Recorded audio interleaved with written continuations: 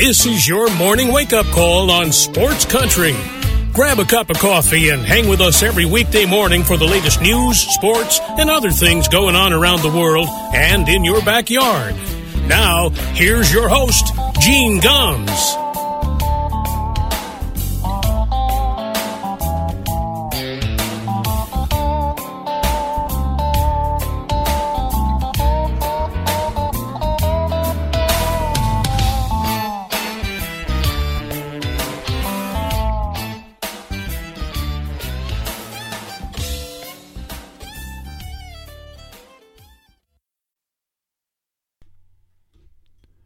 Well, good morning, everybody.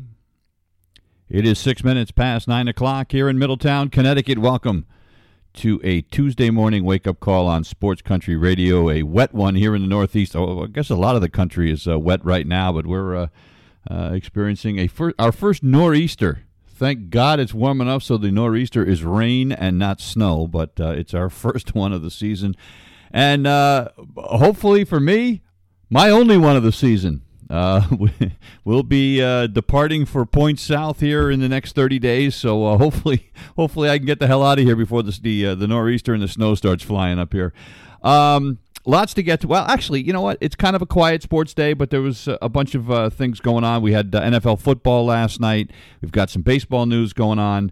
I want to talk a little bit here in a minute about the potential work stoppage that we are going to have in Major League Baseball coming up on December 1st. Not something I am really looking forward to, but I want to go into that a little bit here in a minute. But before I do, in kind of a non-sports vein, I was reading the Hartford Courant this morning, and the lead story on the front page is about how a local high school, Windsor Locks High School, which is where our main airport is here in the state of Connecticut. Windsor Locks High School is cracking down on cell phone use. Now, my first thing is, well, what in the hell are kids doing with cell phones in school in the first place? Look, again, at the risk of sounding like a get off my lawn guy, cell phones don't belong in classrooms, period. And I don't care what school you're in. I don't care what country you're in. Cell phones, that's just like, why don't you just let a kid have, bring his Nintendo Switch into class and play with that? Because it's essentially the same thing. The kids are going to spend more time on their phones than they are paying attention to what they're supposed to be learning, which, by the way, is part of the problem and why in this country that kids don't learn the way they used to. We can chalk some of it up to the educational system and how we've changed the way that we teach. But there are so many distractions now, and schools are allowing kids to be distracted. I can't believe, honest to God, I read this, I was like, you mean this is an issue? And here's the thing. We went through an entire year plus of kids, with distance learning from home, so they could do whatever the hell they wanted to do, and nobody ever knew, right? But they're finding that kids are spending more time on their phones than their heads down at their phones instead of up at the board or up at the teacher, and that's a problem. No kidding, really. So what they're going to start doing is, if the kids are caught with the phone, they're going to the teacher's going to take it, put it in an envelope, and then have a security guard take it to the main office, and the kid will get it back at the end of the school day. If it happens a second time, then the only way the kid's getting it back is if a parent comes in to get it. And then the student gets a detention. If it happens again, there's going to be some kind of big meeting to devise a plan for the student. What the hell that means, God knows. Because we know, look, we have parents now that don't want their kids to wear a mask to class, to protect them from COVID, because it's an infringement on their rights. How do you think it's going to go over if the school takes their phone away and it's a third offense, and we say, okay, now we're going to have a meeting with the family? How's that going to go? Not well. There'll be some parents that'll be reasonable about it, but we're going to have a handful of them that are going to be belligerent about it. But look, this, and what amazed me is that when I was reading the story, they said, look, that there's no blanket way that schools handle this. Everybody handles it differently. And, kids are allowed to have their cell phones in the cafeteria if they're on study hall period. Even then, I don't think they should have it, but regardless. They can have it in the hallways during passing time between classes.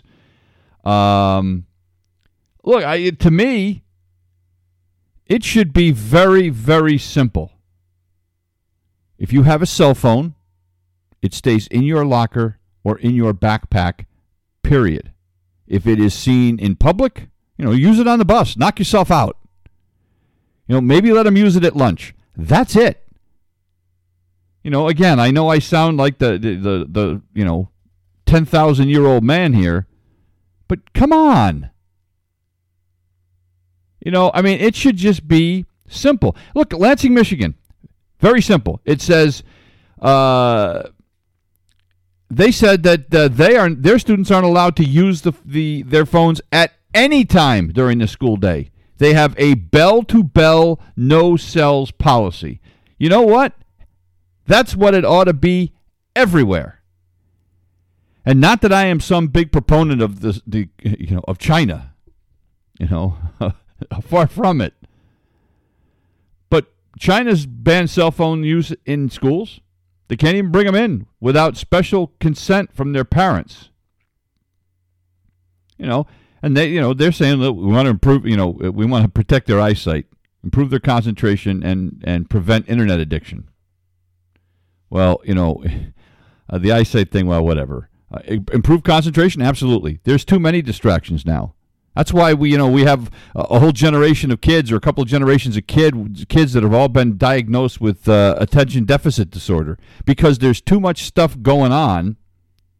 And kids can't concentrate because there's too many draws for their attention. Back when I was a kid, there was no ADD. It wasn't. Pay attention. Come on. And I'm not saying that ADD is not a real thing. I'm just saying that what part of the problem with it is that our lifestyles now, our generation, are the constant pull for people's attention, and not just kids, adults. How many times, the term multitasking has become really big, right, over the last, 20, 30 years. I can't tell you, look, I work from home. I edit books for, a living when I'm not doing this show. I can't tell you how many times I'll be sitting there working, on a book, and I'll have the television on. Ostensibly for noise, or if there's sports on or something, I'll have that on so I can glance up at it every now and then. And somebody will be texting me on my phone. I've got like 3 different things going on at once.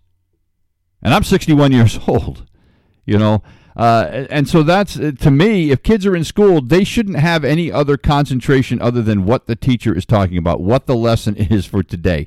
So it's just boggled my mind. So I just had to throw that out there. And, again, the worst part about it is I know there's going to be parents that are just going to be a-holes about this. How dare you tell my kid they can't use their cell phone? You just know that's going to happen. With the whole masking thing, I tell you what, I've got a couple of people in my neighborhood here in Middletown that have signs up on their lawn, unmask our kids, and, every time I drive by these people, by their houses, I want to stick my head out the window and say, "You're an idiot. You're a moron." It's like, and by the way, I made jokes about the fact that I'm moving south and I'm moving down to Republican country. I'm moving down to Trump country, I call it. But literally a half a mile from my house, there's somebody with a huge sign on their lawn. Joe Biden is not my president. Donald Trump won the election. Donald Trump 2024. It's just in Connecticut, in Middletown City. This isn't like even in, the hills of Connecticut where we have a lot of swamp Yankees, I like to call them, the northern version of a redneck. But this is a half a mile from my house. Pence is not my president. Donald Trump won the election. So these are the same people that are going to argue that, how dare you take my kid's phone away? So anyway, all right, enough of that. Let's get to sports. So I want to get into this a little bit. There is a very real possibility when the World Series ends in a couple of weeks. It starts tonight. And when that ends, there is I would say probably a 90% chance we are going to have a work stoppage starting on December 2nd. Why? The collective bargaining agreement ends at midnight or 11:59 p.m. on December 1st.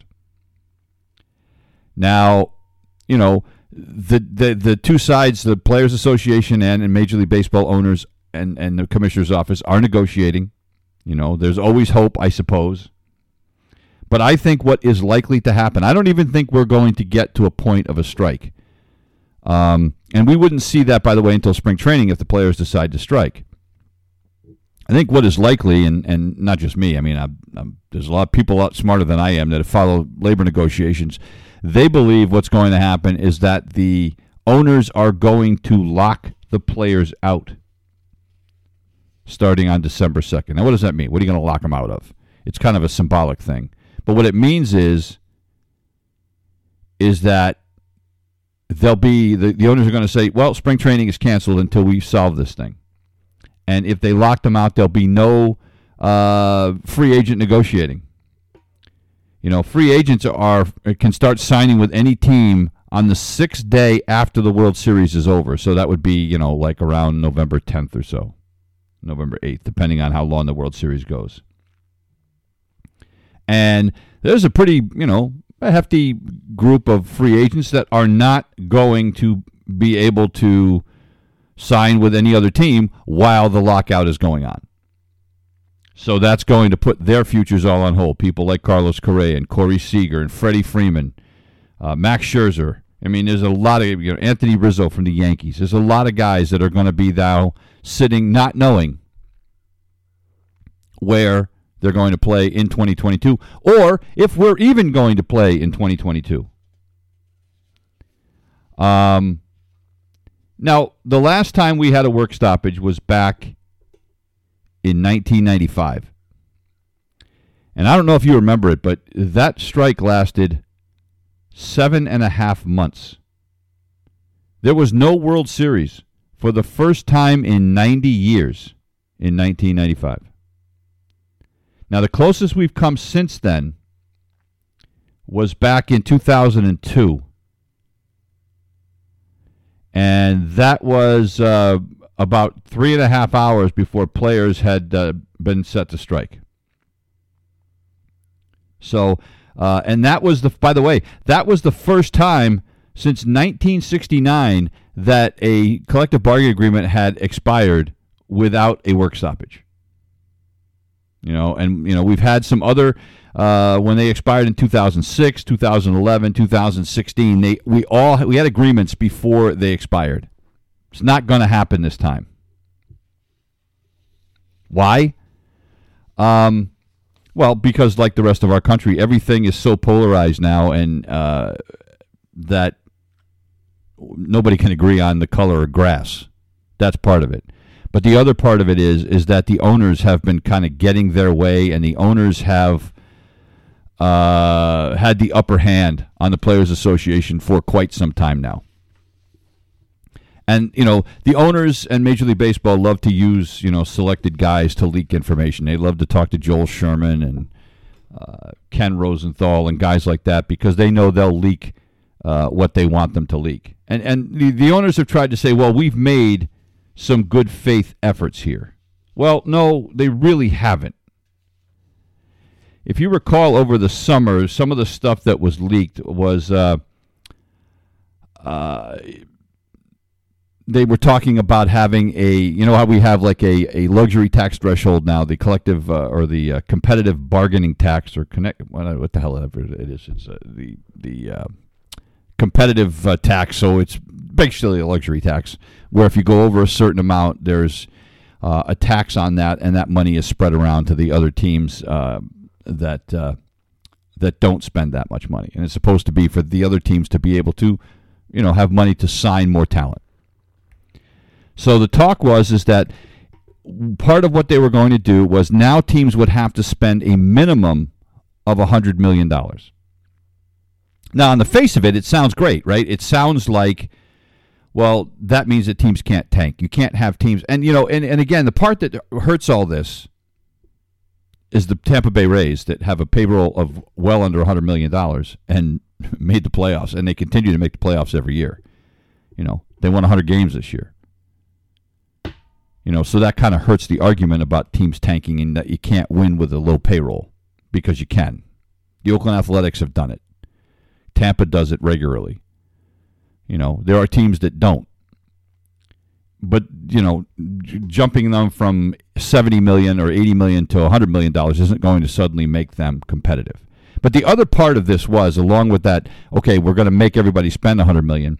What they were going to do was also at the same time lower the luxury tax threshold all the way down to $180 million and increase the penalty for teams that go over that.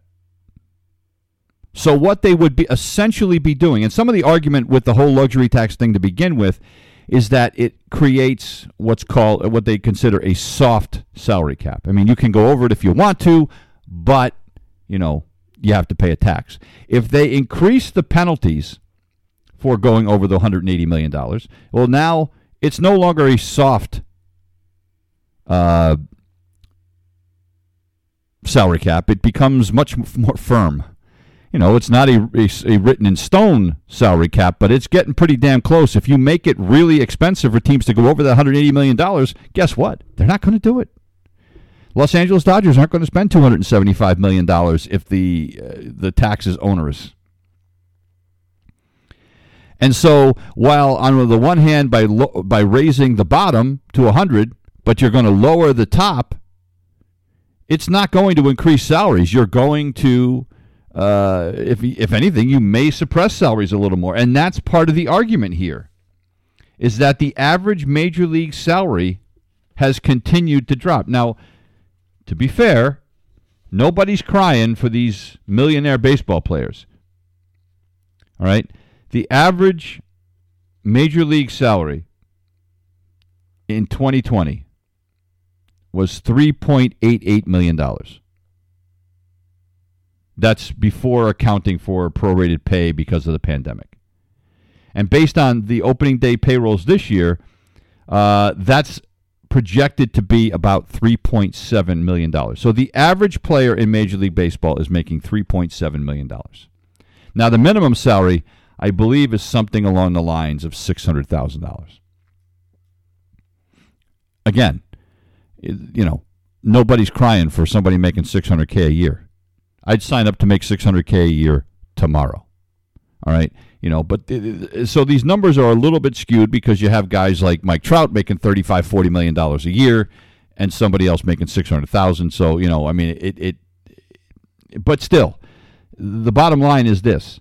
The average major league salary in 2017 was $4.1 million. In 4 years, it has dropped $400,000. So in a time when prices go up, inflation increases, salaries are going down in Major League Baseball. It's kind of hard to argue, though, for the average fan. And this is where the players have a problem. Oh, my God, we're losing money. Well, yeah, but I can't buy groceries. The guy down the street is saying, but I can't afford health care for my family, and you're making, $3.7 million. I'm sorry if I don't cry for you. That's what makes this difficult. You have millionaires arguing over a few $100,000. So it's going to be very hard. And this is part of the problem. We haven't had a work stoppage since 95. All right. So what was that? 26 years ago. We've had 2 or 3 generations of new players come into Major League Baseball since then that have no idea what the work stoppage is going to do for them or going to do to their image. By and large, the general public does not get on board with players that are making an average of $3.7 million a year. Are the owners, look, do the owners take advantage of this? Are the owners making more money because of this? Well, absolutely. But, it's the same argument you can make for somebody who owns a McDonald's franchise and is paying somebody minimum wage, where we have the argument about the $15 million a year wage, a $15 an hour wage. And I mean, that's the problem that we have here is that, an owner of a business is obviously that their job is to maximize profits. It doesn't matter what business it is, whether it's Major League Baseball, whether it is McDonald's, whether it's Joe's gas station down the street. Their plan is to maximize profits. It's how companies stay in business. So, and we don't live in a socialist country, and so the problem becomes, my father was a union guy. My father, worked in construction his entire life, or most of it. And he was a union guy. He believed in a union. Me, not so much. I've been in a union once in my life, and it did absolutely nothing for me other than take money out of my paycheck. If I had an issue with something in the workplace, the union was useless to me. Useless. I'm not going to get into the specifics, but it was useless. So, you're not going to find me getting in line with a union. At the same time, there needs to be a sense of fairness with the owners. And what's fair? Look, we've come a long way from the days before Marvin Miller and before everything started happening with the labor organization in baseball. Baseball players used to be indentured servants, essentially. I mean, when you signed with a team, they owned you for life. And they could do whatever they wanted. They could pay you. If you didn't have a good year, they could reduce your salary. There wasn't a damn thing you could do about it. We've come a long way since then. And at the end of the day, if this does turn out to be a long, protracted deal, I think the owners are in the strongest position. By and large, the public is not going to side with the players. I don't think it's going to side. It's not going to side with anybody. The average fan is just going to be pissed off they don't have baseball. I'll be beside myself. But, the players have their backs up. They are in a position now where they're probably, as united as they have been in a long time. And I don't know, the problem is that if you are an owner and you're trying to keep the salaries down, if you're the Players Association, what do you have to give to the owners that could kind of get them to soften up on that? And I'm not really sure what that would be. Do you expand the playoffs even more so there's more of an opportunity for revenue generation for the teams? Do you agree to that? Do you, what about doing away with the kind of weird way that players from international countries are signed? How about just having an international draft? The NBA does it, right? You can draft guys from Europe. It's not, it's not a free-for-all. Why can't they do that in Major League Baseball? So maybe that's part of the negotiations. But, I don't know what the players have that they can give back to the owners to get the owners to relax on this a little bit. And at the end of the day, it's very difficult to tell an owner of a business that they don't have the right to make as much money as they can. That's the only reason that companies are in business. Look, the baseball team is not in business for the benefit of Joe Blow down the street. They're in business to make money. We forget that sometimes. We make the comment that, sports is just business. And it is. And as such, the owners have the right to make money. Now, do they have the right to be completely unfair? No, but do I think that the owners are being unfair? I don't know. It's a very complicated thing. Do I think that they're trying to maximize their profits? Yes. Do I think that there is some room for them to come down and meet the players, in the middle somewhere? Yes. But do I think that the players are also at the same time trying to maximize their profits? Do I think the players in some cases are I don't want to say greedy, but are they overvaluing their worth? Hell yes. Not just baseball players, every athlete, every actor, every singer. They all, I mean, look, and I'm not talking, and I shouldn't say every, but, for instance, I admire an entertainer like Garth Brooks. Now you can say, well, dude, he's worth, millions. Yes. But one of the things that Garth Brooks does is that when he has a concert, he controls ticket prices. He will not allow venues to charge exorbitant amounts of money to come see him in concert. It's not going to be like the Eagles. You want to go see the Eagles now? I'd love to see them again. I saw them back in 1980, back when I was thin and had hair. And they were outstanding. I'd love to see them again. But I'll be damned if I'm going to pay $400 or $500 for a ticket to go see the Eagles. Especially now that Glenn Fry's dead. And I'm a big Vince Gill fan, but it's not the same. But am I going to pay that kind of money to see the Eagles? No. But we went to see Garth Brooks, my wife and I, my mom, my daughters, a few years ago. And we had great seats. We were, maybe a third of the way up. Our tickets were like $57. I went to a concert just not long ago, for another country artist. The tickets were $120 a piece, and my seats were farther away than they were when I went to see Garth Brooks. So, I think that there's, like that, there is room for for compromise. Ticket prices are outrageous at Fenway Park, at Yankee Stadium, at a lot of other stadiums. There's others where it's very fair. And owners will tell you, for instance, the owners in Tampa will tell you, well, if I got to spend $150 million, ticket prices are going way up. And so, it's a balancing act. I don't know. All I know is that if we don't have baseball, there's going to be a lot of upset people. And I'm not sure baseball's in a position where it can afford a long, protracted work stoppage in the middle of the summer when they have the stage mostly to themselves.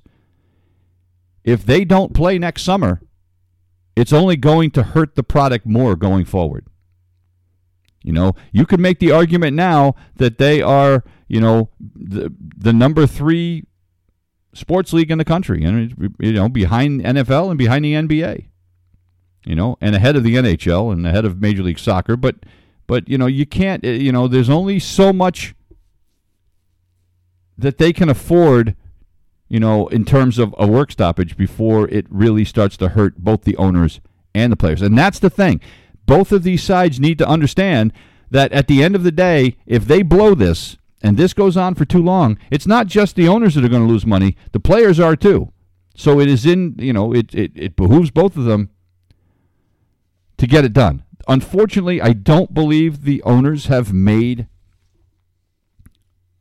fair and legitimate negotiation offers right now. The stuff that they're doing, on the one hand, raising the bottom but lowering the ceiling, well, you're not gaining anything there. And by making the cap a little bit harder, you're not gaining anything there. And by the way, at the same time, I don't necessarily have a problem with the salary cap in Major League Baseball. I'm not sure the Players Association would ever allow it, but there's a hard cap in the NFL, and it works. Right? There's salary caps in the NBA and in the NHL, and guess what? They work. So why can't it work in Major League Baseball? That's the question that I have. Why can't it work in Major League Baseball? Well, the reason it can't right now is because the players will not allow it. So, it is 35 minutes past the hour. We got to take a break. And I promise that I'm done talking about labor negotiations. We're back in a minute. You're listening to The Wake Up Call on Sports Country. Welcome back to The Wake Up Call. It is 39 minutes past the hour. I apologize. I had to step away for just a second. We sold the house, so we got an inspector here. They're not supposed to be here for an hour. So a little unexpected activity, but we're gonna plow along here for a few more minutes so I can let these guys do their thing. In the NFL last night, it was an ugly game. There's no other way to put it. It's the second game this week that I watched that it was played in a downpour. I watched that game with the San Francisco 49ers and the Colts the other night because they're having that huge storm on the West Coast. Well, last night in Seattle, the Saints went in there and played in miserable weather, and it was a miserable, ugly game. I mean, look, you kind of knew. I really didn't know what to expect, I guess. You knew with Russell Wilson being out for Seattle, they were in big trouble offensively, that they were going to have a hard time moving the football. That's true. I did not expect, however, the Saints to have as much trouble moving the football as they did. If it wasn't for Alvin Kamara last night, the Saints lose that game. Kamara ran for 51. He caught 10 passes for 128. I mean, Jameis Winston, 19 of 35. I'll give Winston this. He didn't turn the ball over. The one thing that he has really done a great job of this year is not throwing a lot of interceptions. We saw him do that in Tampa, where he was a turnover machine. He wasn't very efficient last night.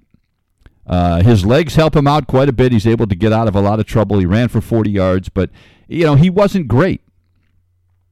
But what he had in his favor was the fact that Russell Wilson is out and the Seattle offense under Geno Smith just isn't very good.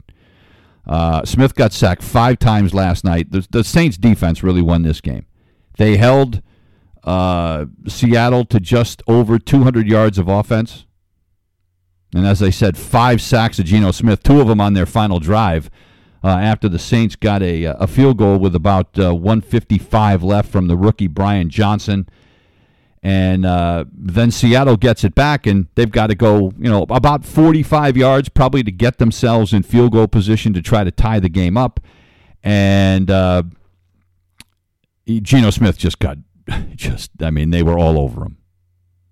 He was Malcolm Jenkins got him first, and Demario Davis got him. 4th and 28.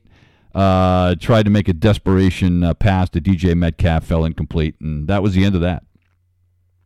So really, the combination of Alvin Kamara and the defense were just really, really good for the Saints last night. That Saints defense really is underrated. And now the Saints have put themselves in a position, with a game coming up against Tampa this week. Look, I still, looking at this team, I don't see them now. If they get Michael Thomas back, that will help. But I just don't see them being a serious. I mean, are they going to make the playoffs? There's a very good chance they're going to make the playoffs because the NFC is so bad that I'm not sure how they don't make the playoffs, even if they lose to Tampa this coming week. But this is a team that's only allowing 16 points a game, which, by the way, is the second lowest in the NFL. The only team that's allowed fewer points right now than the Saints is the Buffalo Bills. So with that game coming up this week against Tampa Bay, and it's at home on Halloween, if they can win that game, they put themselves in pretty good position. Now they have to play Tampa twice yet. They still have to play the Dallas Cowboys. They still have a game coming up against Buffalo. They've still got to play at Tennessee. They've still got a tough schedule. But if Sean Payton can continue to find ways to keep Jameis Winston under control and have him continue to play the way he's been playing and not turn the ball over, then they're going to be in good shape. And as far as Seattle goes, they're screwed. I mean, look, they host Jacksonville on Sunday. The way that offense is playing right now, it would not shock me if Jacksonville actually won that game. I mean, you look at what Geno Smith did last night. He threw for 167 yards. 85 of it was on one play to DJ Metcalf. That was it. So it was not a very entertaining game to watch, to be honest. If the NFL was going to put up a game as a poster for why you should be excited about pro football, Last night was not it. Not at all. But it was, the Saints, sometimes you got to take the ugly ones, and they'll take the win, and they'll take it and run. We talked about this briefly yesterday when Tom Brady threw his 600th touchdown pass of his career. Mike Evans gave the ball away to a guy in the stands, and they eventually got it back, and Tom said, hey, we're going to make sure we take care of this guy, yada, yada, yada. Well, we found out finally what the haul was for the guy that Mike Evans gave that ball away to. So what he's going to get is he's going to get 2 signed jerseys and a helmet from Tom Brady. He's going to get a signed jersey from Mike Evans, as well as Evans's game cleats from that game. He's going to get a $1,000 credit from the Buccaneers team store. And then he's going to get 2 season tickets for the remainder of this season, as well as next season. Not bad. Well, then news comes down that Tom Brady added one more thing to the list of gifts that the guy's going to get. Tom Brady has given him 1 Bitcoin. Now, as a guy, as the get off my lawn old guy, I have to tell you what I know about cryptocurrency you could fit on the head of a pin, other than the fact that it's not real money. You can't hold it in your hand. But supposedly, at the time Brady gave him that gift, that 1 Bitcoin was valued at $62,000. So, $62,000 of fake money, which I don't know how the hell you even get that fake money to become real money. But having said that, it's $62,000 plus all this other stuff he got. Not a bad, and the season tickets, not a bad haul. Now, experts of memorabilia said that if he had held on to that ball, it was probably going to be worth a minimum of $500,000.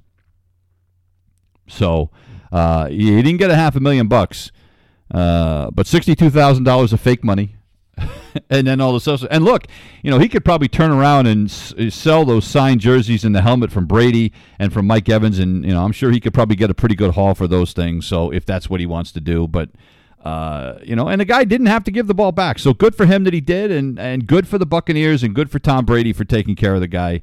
The guy probably thinks he hit the damn lottery. So good for him. One other NFL note before we take a break. The Jets, after the MRI on Monday, learned that their number 2 overall pick, Zach Wilson, is going to be out for probably 4 weeks. He's probably going to miss 3 games. So rather than stick with what they did last week, which was Mike White came in after Wilson got hurt and went 20 for 32 with 202 yards and a couple of picks, they traded for Joe Flacco.